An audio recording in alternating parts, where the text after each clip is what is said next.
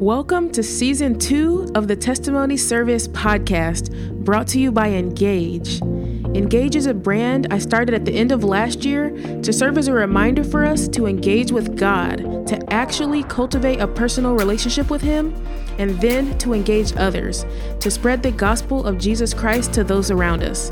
And one of the ways we engage others is through our testimonies. Here is Afia with episode 206, Christ Got Us. So hi everyone, my name is Afia. I was born and raised in Ghana, moved to New York, got married to a wonderful man who lives in Boston. So now I live in Boston. So the Lord has been speaking to me a lot about Naomi. When we think about the book of Ruth, right, we focus on Ruth. We don't focus on Naomi. But lately, the Lord has just been speaking to me a lot about Naomi, and I've realized that in many ways my story is like Naomi. So I will intertwine my story with the story of Naomi, and I hope it blesses you. So the book of Ruth starts off with this beautiful opening, right? It says, in the days when the judges ruled, a severe famine came upon the land. So a man from Bethlehem in Judah left his home and went into the country of Moab, taking his wife and 2 sons with him, right? So between Bethlehem and Moab, it's literally like 30 miles. That's it. So when the Bible really talks about the locations, it's more about the mindset. It's more about, moving from the place of God into a place where there was no God, right? It talks about moving from a place where God rules into a place where you have many gods that are there.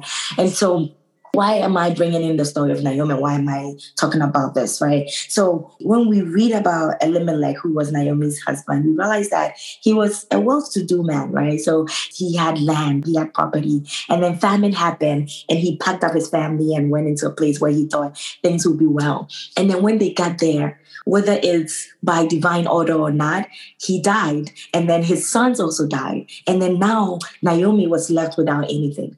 So in many ways, just like Naomi, I graduated from Dartmouth College and went into DC. And I literally had maybe 2 years of heaven on earth, if you will, right? Sort of like a dream career. I was engaging with ambassadors and engaging with high-powered people and just enjoying DC. And I thought, this is it. I've made it. Like, I want to live my life and rule DC and be able to mature in my career and one day go and run the UN. And then just like Naomi, the Lord brought me to a place where all of a sudden, there's a government shutdown that happened. I lost my job. And for a good maybe 2 or a year and a half, I had nothing. So like Naomi, right? Leaving that place of fruitfulness, leaving that place of fruition and going into this destitute place where the things I thought I had, the things that I was relying, the laurels that I was relying on, none of that was able to sustain me. And I was literally destitute. So Naomi's come to this place where she's lost her husband, lost her 2 sons, and now has these 2 daughters-in-laws that she has to deal with, right? And so what does she do? She tells herself, I'm going to return back to Bethlehem. But remember the beginning of what I said. It was not really the location. It's about the mindset. Yes, she's going back to Bethlehem, but she's pretty much saying, I want to go back to my God. I want to go back to that place of intimacy with God, that place where I can look up onto the hill from whence my help cometh from, right? Because I know my help comes from the Lord. So I want to go back to that place. And so in many ways, once I also lost the job and all the high life of DC and the dream that I was chasing, I moved back home to New York and I went back into my Bethlehem. I went back into searching for the Lord. I served God like nothing. I prayed, I fasted. I just threw myself into God. I probably prayed that 2 years more than many people will pray in their entire life, fasted more than many people will fast in their entire life. Because once again, I was searching. I was trying to find questions. Like I could just imagine Naomi saying, God, why me? Right? The Bible actually did say when she did return to Bethlehem and people were talking, people were saying, oh, is that Naomi? Ooh. So I could just imagine what they saw to let them say that, right? Maybe she was living in gold and had her outfit all put together and she came back all tatted up. And she came back and maybe her hair wasn't done and the nails were not did. Like she was just all over the place, right? She was a mess. And so they were like, ooh, what happened to you? Like, and in many ways, I had people ask me that, what happened to you? What's going on in your life? Like, we thought that you would be the successful one coming out of college, coming out of high school. And now you are back to living in your parents' home with nothing. What is your life? And Naomi told everybody, don't call me Naomi, which meant beautiful. She said, call me Myra. Oh my God, which means bitter. Because she said, the Lord has dealt with me. I left full and I came back empty. And I can't tell the many times I cried in my room, cried, wailed, just like this place of loneliness, this place of dejection, being in that place of failure, wondering, God, why me? I served you faithfully. And it wasn't like I was in DC and not doing your will. I was in DC and running a youth ministry and leading a dance ministry in church and gathering the youth to do things for you. I was in DC and pouring into people, and still, God, why? And just like Naomi, right? Asking the question of, Lord, you've made me better. I remember one time saying, God, you have failed me. And I could just imagine Naomi saying that. But one of the things that Naomi did that I didn't do was she had hope. Because the Bible says in Ruth chapter 2, verse 1-4, it says, now there was a wealthy and influential man in Bethlehem named Boaz, who was a relative of Naomi's husband, Elimelech. One day, Ruth, the Moabite, said to Naomi, let me go out into the harvest field to pick up the stalks of grain left behind by anyone who is kind enough to let me do it. Naomi replied, all right, my daughter, go ahead. So Ruth went out to gather grain behind the harvesters. As it had happened, she found herself working in the field that belonged to Boaz, the relative of her father-in-law, Elimelech. So Naomi is over here, and Ruth is saying, I'm going to go and harvest. And she said, yes, go. She's pretty much saying, strive forward. Forget the past. Yes, we didn't have food. Yes, we didn't have all those things. But take a step forward. Like, don't get stuck. Yes, go. Find it. And she said, you know what? May God let people be kind to you. So she still kept her faith in God.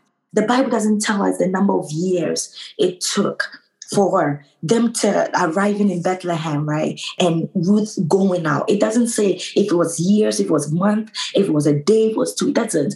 But somehow Naomi kept this faith of it could be better. After the chapter 1, she never once mentions her husband again. She never once mentions the fact that she lost her 2 kids. Unlike Naomi, I kept dwelling on that. I kept asking God. I dwelled on the pain. I dwelled on the failure. I really thought I had failed. I gave up. In that period of letting go and not holding on to faith, I lost my confidence in myself. I remember I would speak this verse, though he slays me, yet will I trust in him, right? From the book of Job. I would say it and I will cry. But though I had confidence maybe in God, I lost confidence in myself. The Bible in many ways would say that we need both. You need confidence in God, but you also need confidence in yourself. The Bible would even say that we should come boldly before the throne room of grace. So if you don't have confidence, how do you approach God in boldness? You can't, right? I read Naomi's story and she kept going. She kept hoping. Like Ruth will come back and say, I went and this is what I saw. And she would give an advice all the way to the point where Ruth gets married, right, to Boaz. And this verse, like Ruth chapter 4 kills me. And when I say it in a really good way, right? Because after Ruth gave birth, the people of the town started calling the son Naomi's son. They didn't call the son Ruth's son. Nowhere in the Bible does it say that the baby is Ruth's baby. It doesn't. It actually says, this is Ruth chapter 4, verse 17, right? It said, the neighbor woman said, now at last Naomi has a son again. And they named him Obed. He became the father of Jesse and then the grandfather of David. Nowhere in the Bible did it say Ruth had a son. It said Naomi. And even, I think it's the King James Version that says that Naomi nursed Obed. And I started looking into that, and the Hebrew sort of word there was aman. And what that means is literally spiritually nursing, like like spiritually breastfeeding, right? The Bible would say that when I was a baby, I fed on milk, right, to grow. And then when I became an adult, I started eating bones. So the baby, Naomi, started feeding from a spiritual sense with milk, right? And so that is that sort of hope that Naomi had. Naomi had this unshakable belief that God will do it. And the book of Ruth is so interesting because nowhere in the book does it say God did something, but the sovereignty of God is all over the place, but it doesn't specifically say God is doing anything, right? And so in many times for me, when I look at my life, what happened and now where I'm at, there were moments where I didn't see God do something, right? There were many moments where I prayed and, oh my God, I didn't hear anything. There was silence. Many moments where I would empty my bank accounts, go and give it as a seed, thinking that that will move the hand of God. And I will still be faced with the silence of God. But the sovereignty of God is there. And fundamentally, we have to believe that God's sovereignty is real. And when he says that he has plans for us that exceeds our imagination, we have to believe that. Because could you imagine that maybe, just maybe, God realized that Naomi had pretty much the seed of Christ in her. But because the husband that she was with didn't have faith enough to stay in Bethlehem during the famine and move to Moab, God was probably like, this man will not be able to raise the seed of God. And so somehow, took away all the men, but gave Naomi the experiences that would give her the patience to be able to nurse Obed and to be able to raise David and eventually lead to the lineage of Christ. Imagine that. So I think about my life and I'm like, man, now I look back and I look at that experience and that happened to me and I say, maybe, just maybe I had to go through that so that I now have compassion for people that don't have. Because during that season, I didn't have. My sisters, God bless their lives, they literally became my bank account. My husband now, who I was dating then, became that for me, helped me financially, right? But even beyond that, they literally held me on their faith. And I have to share this story. I remember one day I called my pastor at the time and I said, I think I'm going to kill myself. I'm done. I was that depressed. And he was like, why are you going to kill yourself? That makes no sense. Go and listen to a great man of God called Reverend Isudanaba. And I remember I searched for him online and one of his sermons came up and the sermon is called Fire in My Bones. He was talking about Jeremiah, right? And Jeremiah saying that, God, I want to give up. Like I am ready to give up, but your word is shut up in my bones like fire. So even when I want to give up, the word won't let me go. And that's how I felt. I wanted to give up. I wanted to walk away, but I just couldn't. I felt God calling me deeper, calling me even more, right? And so maybe in that season, like Naomi, right, God needed to plant a seed in me so that now I can be doing what I'm doing now under such a great man of God that I serve, Mr. Stephen Ayite in Faith Fellowship, right? I can be doing that and do it from a place where grace is made available for me to do it. So maybe, just maybe, I don't know, but just maybe I needed to go through that pain to birth out a fire for somebody that I'm impacting now. In that same vein, when I think about Naomi, I think about how I don't know what people go through and what people, whoever is going to listen to this, what they're going through in this season. But if we can just look at Naomi's life and say, no matter what I'm going through now, maybe there is a seed of Christ in me that I need to learn something so that I can feed that seed. I can feed it so that once again, I can have a son. And I have to believe, I just have to believe it, that when Isaiah says, that we have to forget the past and behold, right? And there's this period of beholding the future, beholding what God is about to do. And I have to tell you, I have to be honest to your listeners that it wasn't until maybe sometime last year that I finally stopped looking at the past and started beholding the future for my life. For me, it took about 4 years of finally letting go, finally saying, God, I can't look at my past anymore. I know the future is bright and I'm ready to behold that future. My testimony is one that is rid of lots of pain. I can't tell you the number of painful experiences I've been through. I've been through abuse before. I've struggled with self-esteem issues. I've struggled with body issues. I have been a size 4. I've been a size 16. I have gone through the gamut. I have struggled with feelings of inadequacy. I have struggled with, anything that anybody can think about. But I look at the kind of confidence that is rooted in God's joy right now, and I can say that our God is faithful. And I can say that, like Naomi, no matter what bitter experience that you think you're going through now, there will come a moment that once again you will have a son. If only you are able to behold the future that God has for you. If only you are able to forget the past. If only you are able to just say, God, I am striving for something more. And I know, and I'm trusting in your sovereignty that it may be bitter right now, but you have promised me a future. One of my favorite verses in the Bible is 2 Corinthians chapter 9, verse 8. And it says that, and God is able to make all grace abound to you, so that in all things, at all times, having all sufficiency, you will abound in every good work, right? And so in the work of forgetting, you need grace for that. And so you have to ask God, you have to say, God, I know I'm going through this thing that is very painful. And I'm not saying everything is well in my life. I'm not saying that. But what I'm saying is I have seen God take me from such a place of emotional destitution and bring me to a place of such confident joy that I can now stand on that and say, I can now see a future where the dreams that he's given me, the prophetic declaration, I can see them happening because I have seen the transformation that he's done in my life, right? And so the grace of forgetting, I pray that for people. And I pray that people will actually trust God and ask him, give me the grace to forget. Give me the grace to not hold on to the pain, but be more like Naomi, where in my chapter 1, I can talk about losing my son, losing my sons, and losing my husband.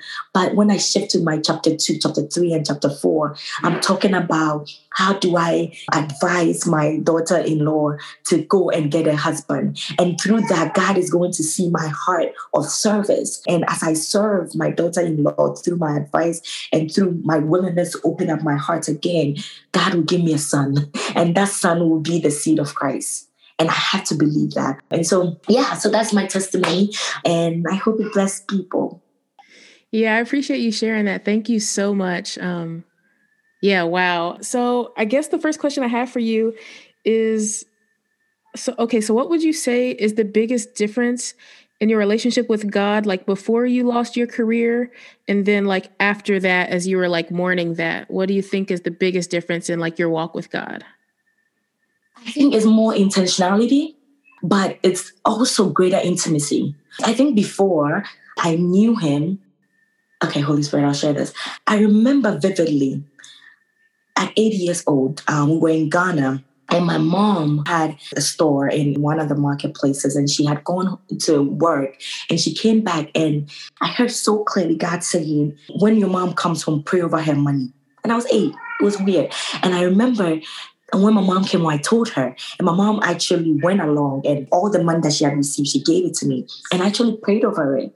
And I think that intimacy, right, that hearing and yearning for God's voice, somehow, as I grew up and as I matured and all of those things, maybe I wasn't as aware of it as I needed to be. So after going through that period, what happened was in the place of prayer, in the place of separation and isolation, it came back again. I now can hear, I believe, God a bit more than I used to. And now I'm more intentional about cultivating that. So I'm intentional about my midnight prayers. I'm intentional about helping others pray. One of my heart desires is actually, at some point, I pray that God will grant me the grace and the platform to be able to have a prayer ministry just for young girls.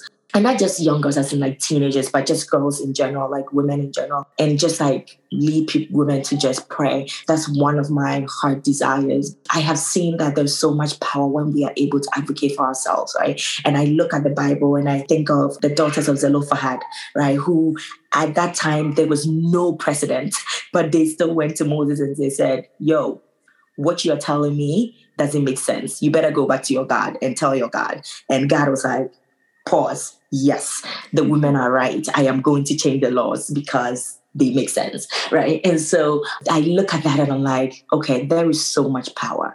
If we are able to break down the contentions, we're able to break down the backbiting, the competitions and all of that, and really come together and intercede for one another and surround each other in prayer, we will see women explode. And so that's one of my desires.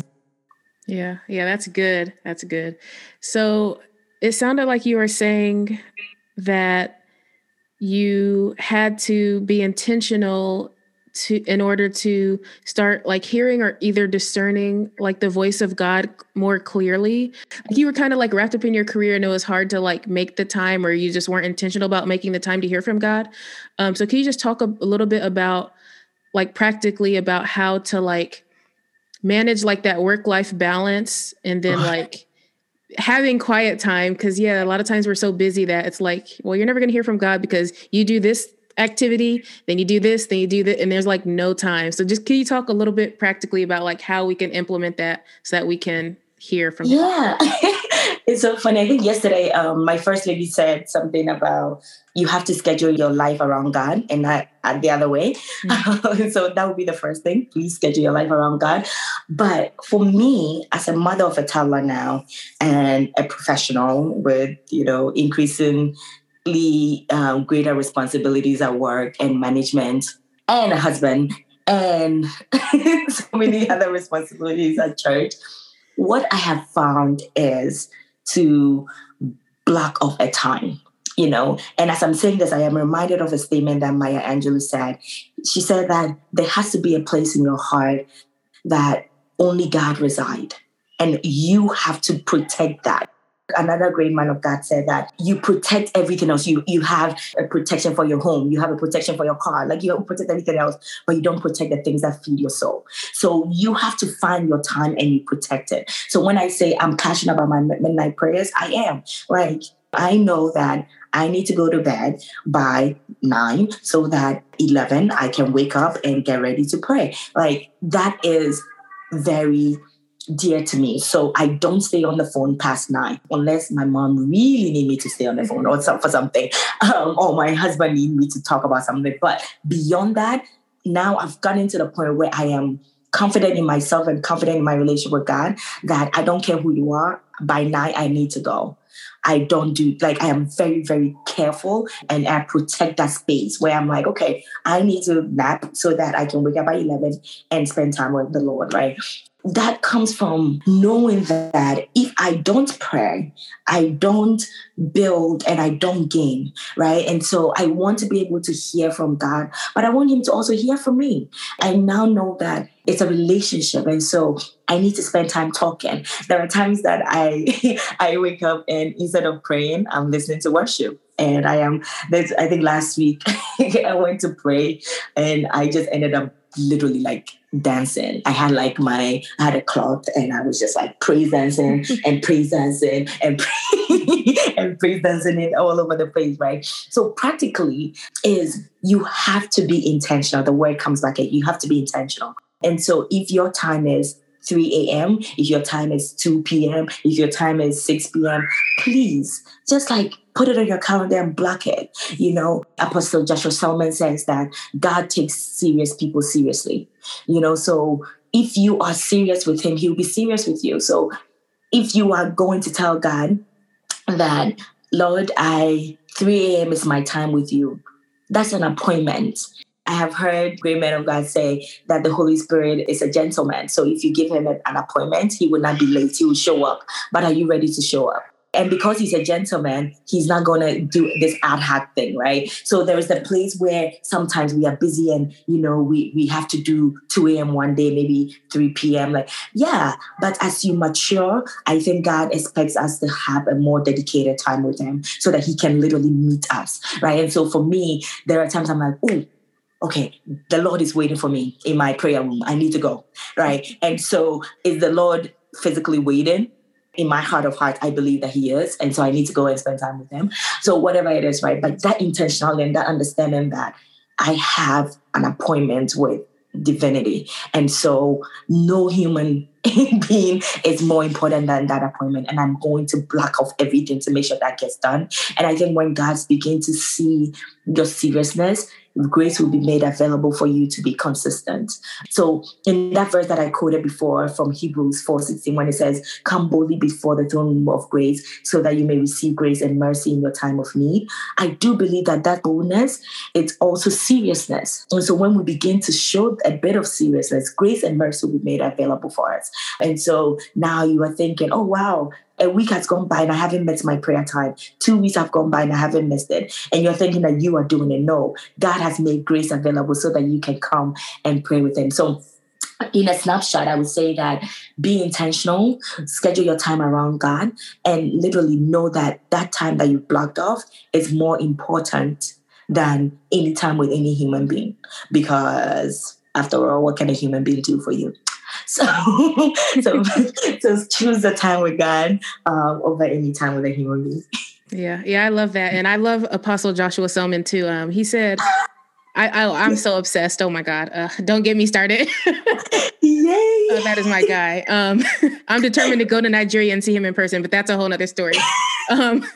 But he said, an attack on your prayer life is a real attack. And like when he said that, I was like, oh God, like, because it's so easy to see like things like losing a career or like natural things. We see that as, oh, that's a spiritual attack. But it's like, but then we don't see like the lack in our prayer life as like a real thing to be concerned about. Like we don't pray Absolutely. Like for the grace to help me pray. It's like, God, help me get this job, or God, help me. The devil's attack. He's stealing everything. Like, help me with this. But it's like, no. Absolutely. You know what's funny? Yes, even today I was talking to my sister, my little sister Benoit, and I was telling her that, I have come to the place in my life that I need to make money. I need to be wealthy. And not because I want to buy the flashy things. I don't care for it. Like my nature is not that. But because I want to redeem my time. Because yesterday I realized something. I woke up, went downstairs to our basement to pray, and after maybe 30 minutes of praying, I started thinking about work. Before an hour was up, which is normally not my posture in prayer, I was ready to close prayer and go and continue working because I didn't finish my project in the day.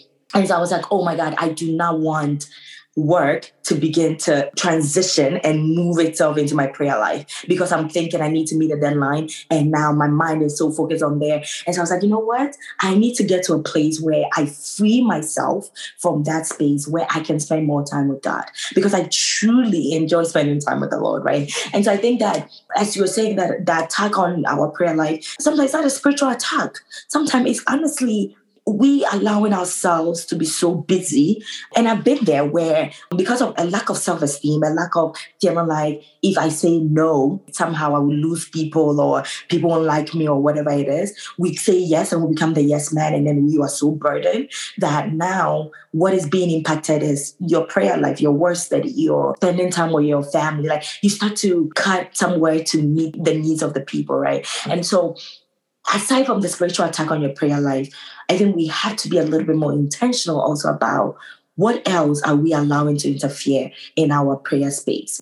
So now I'm like, okay, God, you know what? You said you give me the power to make wealth. I understand that is not for showmanship, but it's because it will free my time up to spend more time with you, totally submitted. And I want that. So now I'm chasing after the thing that I thought work will bring me, but I'm chasing after it from a place where it's truly rooted in God because I needed to spend more time with God so that I'm not focused on the work. So I just felt like sharing that because I think we often as Christians, especially Pentecostal Christians, we tend to reach for the spiritual stuff and leave everything else. Everything is about, oh yeah, spiritual attack. But no, sometimes it's not an attack. Sometimes it's you and your desires interfering with your prayer life. So you have to be honest with yourself. Like, what are the things that you need to be able to be effective in prayer? Some people, they need worship. If it is, please make sure you always have worship in your place of prayer. If you know that you need to have quietness, make sure that you are in a place where you are not distracted, right? If you know that you need to pray in a place where it's darkness, why are you watching TV and trying to pray? Like, let's be honest with ourselves. Like, God knows how to reach you, and the way he will reach you is different from how he will reach me. My husband and I have a very different prayer life. Like, he is like deep. I want to just speak quietly and pray. And I'm like, demon, where are you? I am coming after you, blah, blah, blah. And I can't tell you the number of times he would say, he would call me while I'm praying at midnight and he'd be like, I can hear you. MJ's awake. Can you please tone down? And I'm like, you just messed up with my flow. I was about to kill a demon. Right? and so, you know, like, it's just that, like, you need to know and you need to also learn and be systematic, right? About what are the things that you need around you to be effective in prayer. Yeah, I love that. Yeah, being intentional and like blocking out your life around God. I think we'll just kind of end with just like an overall main point that you would want them to take away from hearing your story on today. God is faithful.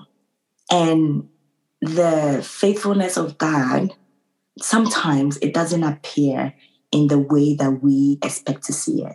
And it doesn't mean that God is not faithful. If we go back to the Naomi story, right?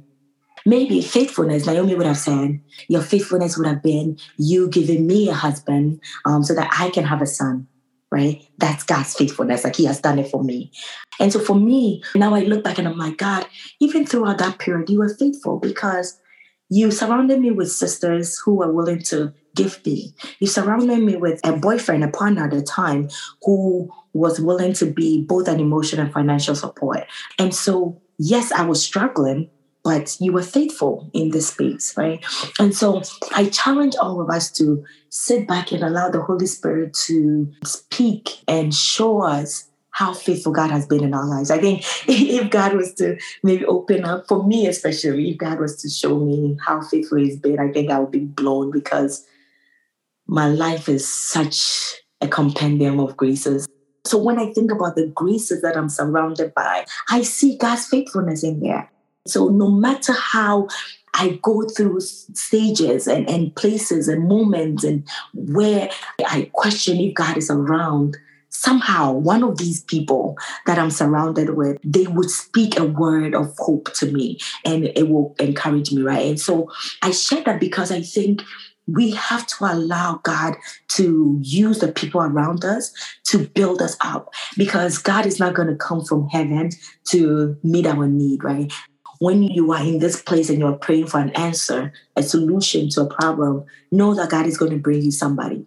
And if you don't have the spiritual agility and discernment to be able to recognize that this new person that God is bringing me is for X, right? You may not even allow them to function in their grace in your life. So my pastor, Pastor Steve, said something about we have to acknowledge the graces on each other's lives and be able to tap into all those graces. And so you are graced for a purpose, but also just like you are graced, somebody else is graced for a purpose. And you have to allow and open up yourself for that person's grace to work in you, right? But we have to realize that we are all in a relay race. One person's grace will be to hear from God, and another person's grace will be to go take what is heard from God and go and deliver, you know. And so as all of us allow the grace to come to play, the beauty and the magnificence of God will be on display. I leave with this one last thing of asking God for that discernment of knowing, God, what graces have you surrounded me with? And give me the confidence in my own grace so that I can allow them to function.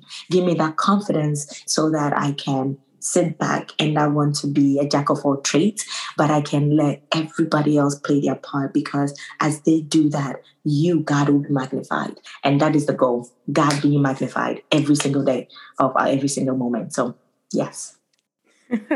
I love it. I love it. I love it. Thank you so much for coming on here. I really appreciate you taking the time out of your day. I hope I'm not impeding on your prayer time. God, no. But please. One thing I would say is do follow my church, because my pastors are awesome and they push out some amazing content. Faith Fellowship MA. So definitely follow us on Faith Fellowship MA. Yeah, Faith Fellowship MA on Instagram, Twitter, Facebook. And of course, follow my pastors, Pastor Stephen Aite as well. We are in a very weird season, right? But just like God said, in the Bible would say that where sin abounds, grace abounds even more.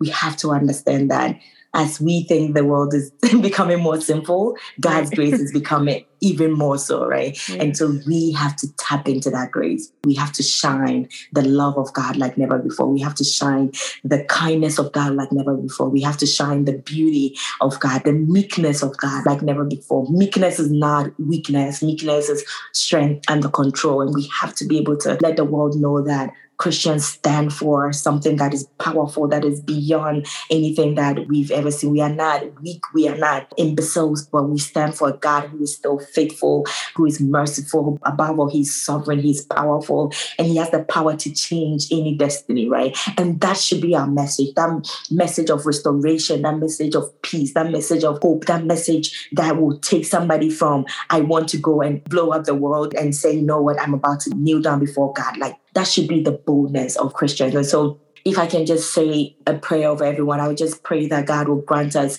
the boldness that he gave the apostles in the book of Acts. I pray for all of us that we will walk in such boldness that signs and miracles will just follow us. And when I say signs and miracles, I'm not talking that we will all go around and, eyes will be open or ears will be open. And if that happens, we thank God. But signs and miracle in the workforce, right? So if you are in law, like you are really challenging conventions and advocating for the marginalized, just like Jesus would. If you're in the health field, standing in the face of COVID, just like Jesus would, and praying and using all the wisdom that you have, right? If you are like me and you work in inclusion and diversity, like really having the boldness to advocate for people, having the grace to be able to listen and to be able to challenge systems in corporate America so that it can change and it can create room for brown and black people like myself, right? And so wherever you find yourself, if you are in engineering, right, God exploding your mind